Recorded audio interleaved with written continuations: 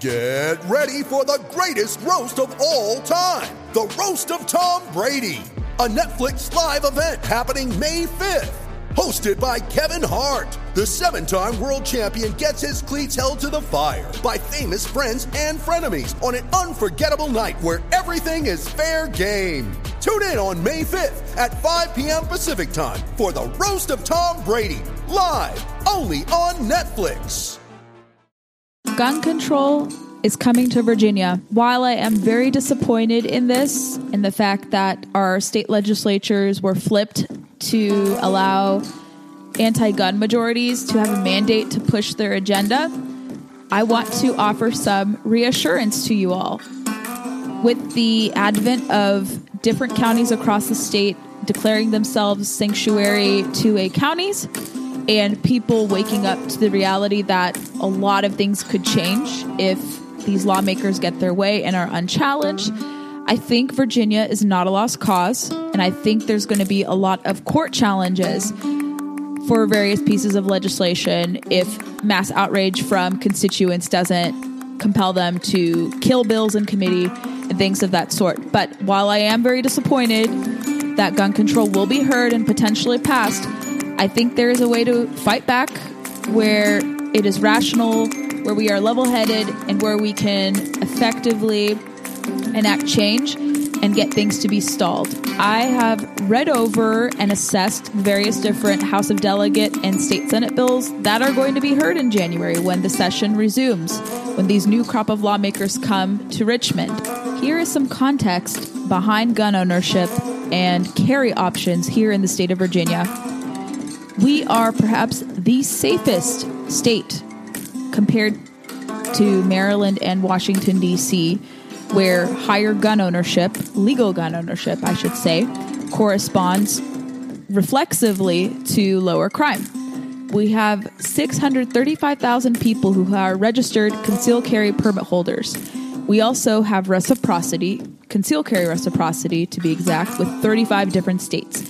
And this is from the USCCA. We're not New Jersey. I don't think we're going to morph into New Jersey if people are awake and aware of what's happening and they fend off challenges to these gun control attempts. But if we're not careful and if we're not aware of these bills and fighting back these bills, we very much could become like New Jersey. But I wouldn't say we're at that level quite yet. This is a little glimmer of hope, just given the culture of Virginia, the fact that gun ownership is a mainstay here. We have a huge military presence. A lot of people, even in urban areas, and your untraditional gun owners, have private firearms in their homes and have expressed concerns to me. I've talked to a lot of people. I talked to a bank teller of mine who is an immigrant from Ethiopia, and she's worried about gun control coming to Virginia and that she won't be able to protect her home in the future. So if you talk to people here, they're not happy with what's going to be happening. But here's how you approach it, and here is what you need to be aware of. You guys will have information that you can use to educate others around you in Virginia with the show notes that I'm going to include, but I'm going to break down each bill for you as clearly as possible for you to share with your friends and your family that may live in Virginia if you don't live in Virginia, and what you can do to fight back these efforts. It's not going to be pretty, but I think if we all work together and we all are united and are aware of what's happening, I think we can push back some of these crazy pieces of legislation. I'm going to break down these bills as it relates to the House of Delegates and then state Senate bills. So the first bills I'm going to discuss are House bills, HBs, and then I'm going to talk about Senate bills. The first House of Delegate bill you guys should be aware of is HB2, and it relates to firearm transfers, criminal history record information checks, and new penalties. This bill says that it now will require, if passed, a background check for any firearm transfer and directs the Department of State Police to establish a process for transferors to obtain such a check from licensed firearms dealers. A transferor who sells a firearm to another person without obtaining the required background check is guilty of a Class 6 felony.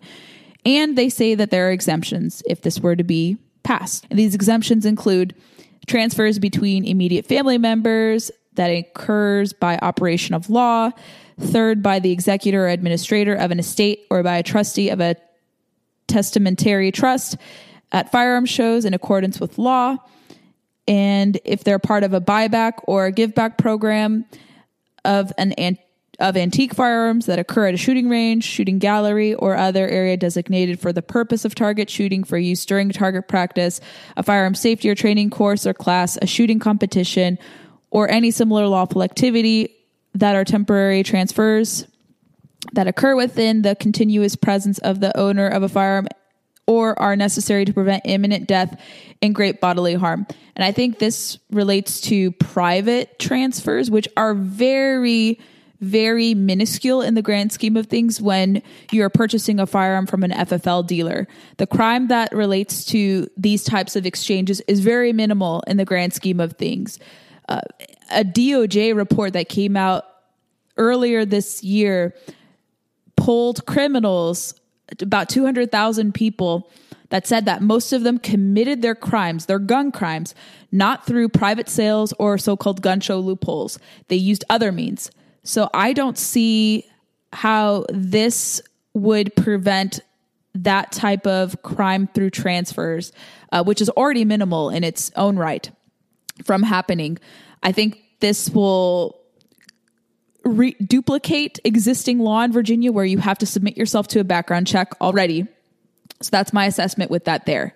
The next House bill is HB 9 as it relates to reporting stolen firearms and the civil penalty that will now be awarded if this were to pass. And the language says this: it requires that if a firearm is lost or stolen from a person who lawfully possessed it, such person shall report the loss or theft of the firearm to any local law enforcement agency or the Department of State Police within 24 hours after such person discovers the loss or theft or is informed by a person with personal knowledge of the loss or theft.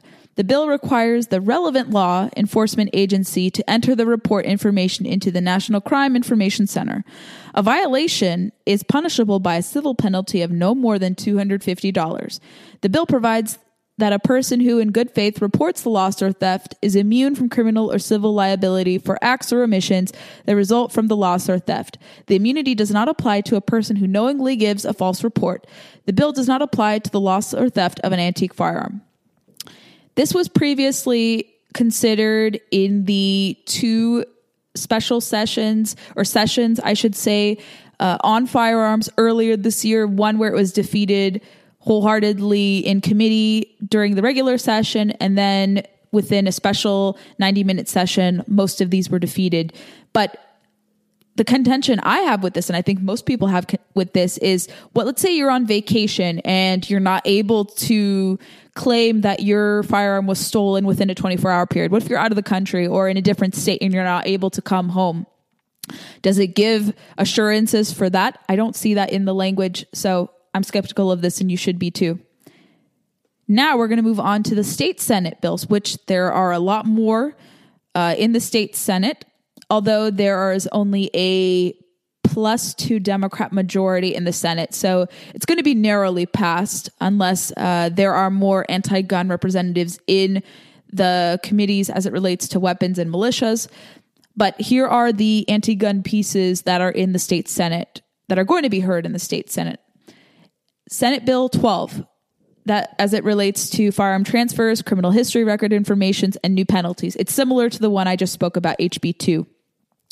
There's another bill being considered that will be heard called Senate Bill 13 that makes it forbidden for you to possess or transport weapons in the Capitol Square, in the state capitol down in Richmond, Virginia. And it says, if you are found in violation of this, carrying in this area of the Capitol, it's now going to be a Class 1 misdemeanor.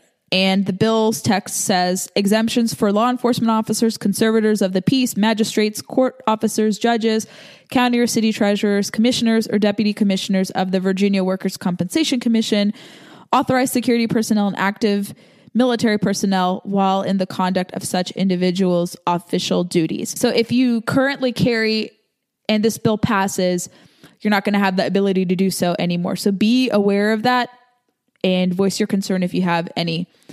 Senate Bill 14 is the ban of a trigger activator or a bump stock that'll soon carry a Class 6 misdemeanor. I think this can certainly pass out of committee just because they have a mandate to do so. I think they may even get a few Republican votes unless they hold the line and oppose this like any other gun control effort. But if SB 14 were to pass, this is what the language says it'll do if it's not altered or if the text does not change. It says it would prohibit the manufacture, importation, sale, or offer to sell, possession, transfer, or transportation of a trigger activator defined in the bill as 1, a device designed to be attached to a semi-automatic firearm, which allows the firearm to discharge 2 or more shots in a burst by activating the device, including a bump fire device or a binary trigger, but does not convert the semi-automatic firearm into a machine gun, or 2, a manual or power-driven trigger activating device designed so that when attached to a semi-automatic firearm, it increases the rate of fire of that firearm, including a trigger crank, but does not convert the semi-automatic firearm into a machine gun. A violation is punishable as a Class 6 felony. And you don't even have to like bump stocks. I don't have any particular use for them, but I view things as this. Any incrementalist approach is going to affect some other aspect of a firearm. They may say a bump stock today and perhaps a magazine ban of anything exceeding 10 rounds tomorrow. So if you have this incremental approach or incrementalist approach and you are concerned that these incremental bans could affect other components of a firearm, you should oppose this for sure. Senate Bill 15 will make it a penalty, a Class 1 misdemeanor, to carry weapons in buildings owned by the Commonwealth or government buildings. And that is defined as any Class 1 misdemeanor for a person to transport any one gun or weapon designed or intended to propel a missile or projectile of any kind to a frame, receiver, muffler, silencer, missile, projectile, or ammunition designed to use with a dangerous weapon or other dangerous weapons into a building owned or leased by the Commonwealth or any agency thereof where employees of the Commonwealth or agency thereof are regularly present for the purpose of performing their official duties.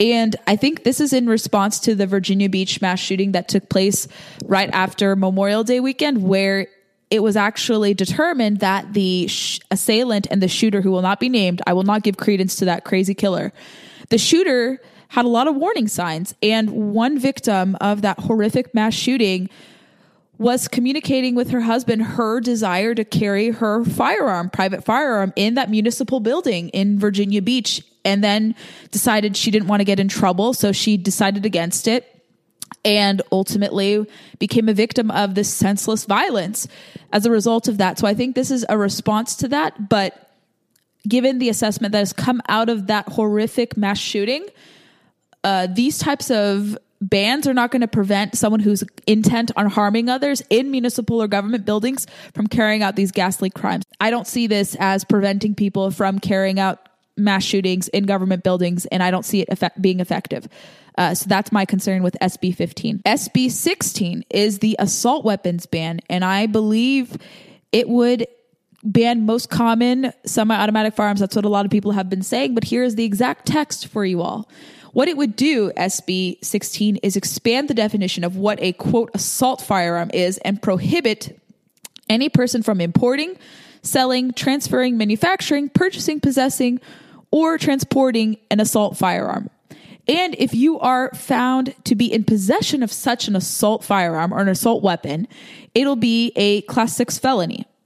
What it will do also, as the language expands to say, it says, the bill prohibits a dealer from selling, renting, trading, or transferring from his inventory an assault firearm to any person. I think in this context, it means it'll prohibit a person from carrying a shotgun with a magazine that will hold more than 7 rounds of the longest ammunition for which it is chambered in a public place. Under existing law, this prohibition applies to only certain localities, and this bill would make it a Class 1 misdemeanor to import, sell, barter, or transfer any firearm magazine designed to hold 10 or more rounds of ammunition. So here is the problem with this proposed assault weapons ban.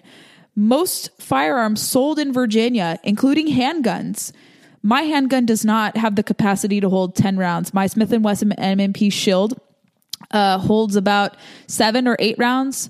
If I'm not mistaken, I believe that is the case, but many of my friends have handguns that are specifically designed to hold in the magazine 10 or more rounds. And there's no problem with that. I don't see an issue with that, having familiarized myself with the nomenclature, having seen people shoot with these 10 plus round magazines. It's not in the magazine. That's not the problem. But if this were to pass, and this would apply to most handguns that are sold in the state of Virginia, or most handguns that are currently in circulation or currently possessed by people in their private homes or in their gun collections, many people in the state of Virginia are going to become criminals overnight. And that would be very dangerous to see that take hold in the state of Virginia. This would classify most commonly held and owned firearms that are in possession by Virginians or that are sold to Virginians to be considered assault weapons. You need to make your voice heard on this bill if you disagree with this premise or you disagree with this redefinition of what an assault firearm is. This is going to ban, if passed in the current existing language, your handguns, your hunting rifles, and most commonly sold firearms here. Please voice your concern on this, because this would be a very dangerous bill, kind of an echoing of the language you see in the assault weapons ban of 2019. So SB 16, I think, is something you should oppose, very much so, much like the other bills, but definitely voice your concern on this. Another problematic bill is Senate Bill 18, and this is being billed as the universal background check bill. And to me, it appears like it'll be duplicitous in nature because, as I've mentioned before, and I've mentioned on other podcasts, putting in a universal background check system would duplicate existing law that already is in the books federally and statewide as to how background checks are conducted for gun purchases here in Virginia and also federally. And what this bill would do is provide that a person must be at least 21 years old or at least be 18 years old by the effective date of the bill to purchase a firearm.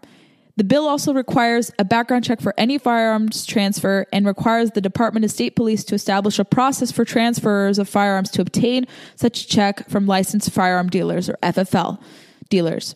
The transfer who fails to obtain a required background check and transfers the firearm to another person is guilty of a Class 1 misdemeanor.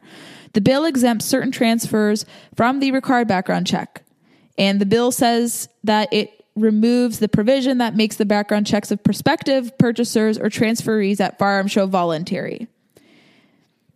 Another provision of this bill, which a lot of people have been discussing, is not only would this universal background check and transfer clause be altered and changed and duplicitous, it would also make it a misdemeanor, Class 6 felony, and then become a Class 1 misdemeanor if you leave loaded, unsecured firearms near anyone who is under the age of 18. It's going to change the penalty from leaving those so-called loaded, unsecured firearms near people who are 14 and under to under those 18 and under. And here's what the language says about that bill.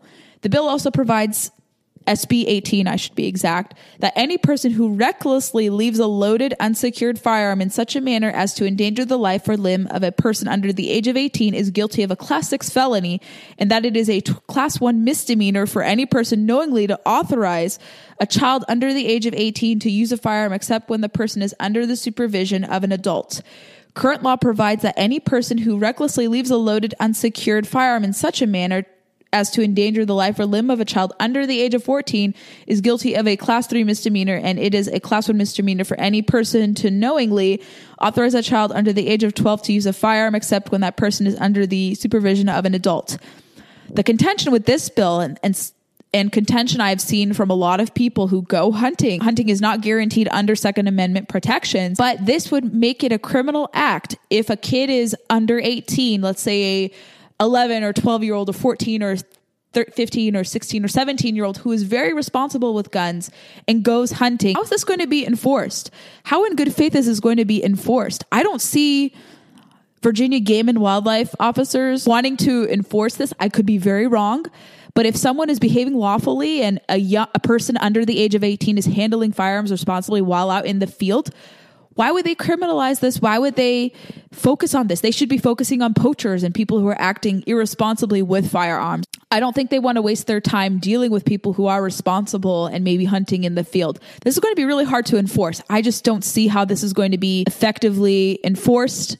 And I think this is going to take away from game wardens' efforts to combat poachers. I think this should definitely be opposed, and you should be sounding the alarm on this, because it's going to, I think, potentially eat away at recruitment efforts to get new hunters and for them to practice true gun safety measures. I think this certainly has to be opposed as well. There are 2 more bills for you guys. Bear with me on this. Senate Bill 22. It reinstates the 1 handgun a month purchase regulation unless you're a federal firearms licensed dealer. And if you're found in violation of this, you're going to be guilty of a Class 1 misdemeanor. And SB 35, which would ban firearms at certain permitted events. What is the takeaway from all of these bills? I see them as efforts that will do absolutely nothing to bolster public safety and instead go after law-abiding people who are not breaking rules, who are not going to be in violation of existing law or these rules, and does nothing to curb criminal use of firearms. I see these bills as bad faith attempts to criminalize those of us who do not mishandle firearms, do not abuse our privileges, and do not find ourselves having and using bad gun safety standards. What you can do first is, like many other counties out there, you can pressure your board of supervisors to vote on provisions to make your county a sanctuary to a county. And while these efforts are more ceremonial in nature, it can make an impact, showcasing that people in counties are not going to comply with these laws. And you're going to even see sheriffs issue out statements saying they cannot, in good faith, in good behavior, enforce these laws. You see the sheriff of Lee County saying, just like sheriffs who fail to comply with ICE and immigration standards, we're not going to comply with gun control measures. So you're going to see sheriffs and counties not comply with any potential gun control proposals. So if your county is mulling these, attend a hearing, voice your concern as calmly and cogently as possible, and see to it that it could possibly be passed. I am not hopeful for the Northern Virginia counties. I do not see this happening in Fairfax. I do not see this happening in Loudoun, Prince William counties, definitely not Alexandria City or Arlington counties at all. But you can at least try and approach your board of supervisors to see, maybe they'll hear your concerns. Maybe they won't be as antagonistic. But if you live in a county where you can have this voted on and approved, see to it that you do that. A second thing I recommend you do is attend Lobby Day on January 20th. Lobby Day is hosted by the Virginia Citizens Defense League, which is one of the most ardent, effective grassroots organizations promoting the right to keep and bear arms safely and securely. And they host this event every year when Lobby Day happens. And power is vested in numbers. And when there are more people that show up, it can make a greater statement. And interfacing with lawmakers can perhaps sway them to reconsider certain bills, or at least get them to be open-minded. But I think strength in numbers could maybe signal to these lawmakers that, hey, we should reconsider these bills. Maybe we shouldn't be pushing this, because if it makes it a penalty for a hunter, a young hunter who may be under the age of 18 but over the age of 14, who may have a loaded chamber, but the safety is on and the gun is not being used in a bad way, it's being used safely, maybe they're going to be like, okay, let's step back and not pass SB 18 or SB 16, this assault weapons ban. So going to Lobby Day, you can communicate this to your lawmakers and make a difference, and then start there.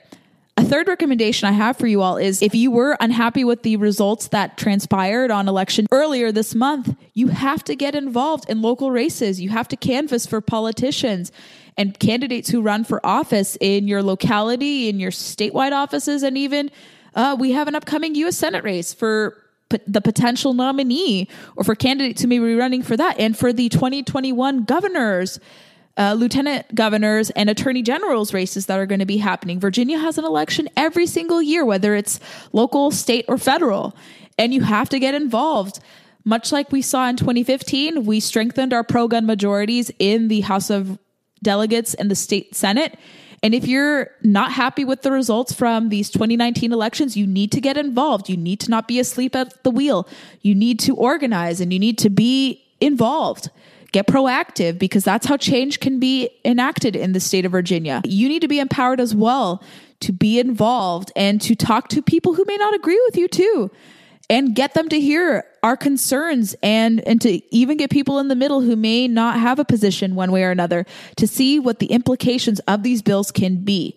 And if we have strength in numbers and you have people from all swaths and different backgrounds, not your conventional gun owners, also saying their concerns and laying their concerns out there in public, I think we can stop this agenda from transpiring. But you need to get involved and you need to be responsible and you need to be action oriented. You cannot push conspiracy theories. You cannot be using choice words in your language. Please be responsible, because they are looking to get gun owners and gun advocates on anything they may say, any missteps that they may do, or any bad efforts that they may put out there. So please be careful about how you go about this, but be empowered, know what's being considered, have information, clear and accurate information out there, and dispense this to all your friends.